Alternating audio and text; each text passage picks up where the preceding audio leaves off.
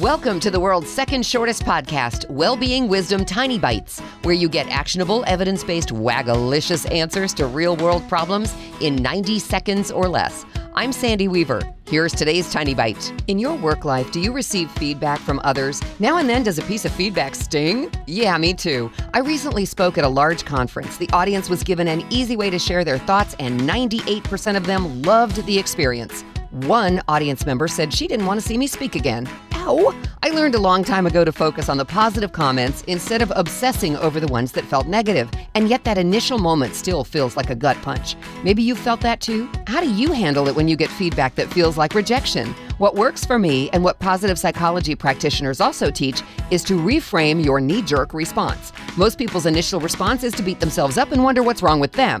Here's the truth. Nothing is wrong with you except that you're beating yourself up over the opinion of one person. You may or may not know them, you may or may not ever see them again, and yet there you are, putting their opinion ahead of yours. Everyone is entitled to their opinions, and you don't have to care about them. Now dust off the gut punch and focus on all the good feedback instead. Want more? Come and play in the Wagalicious Life online community playground. Go to wagalicious.life. That's WAGALICIOUS.life. Here's to your success, one tiny bite at a time.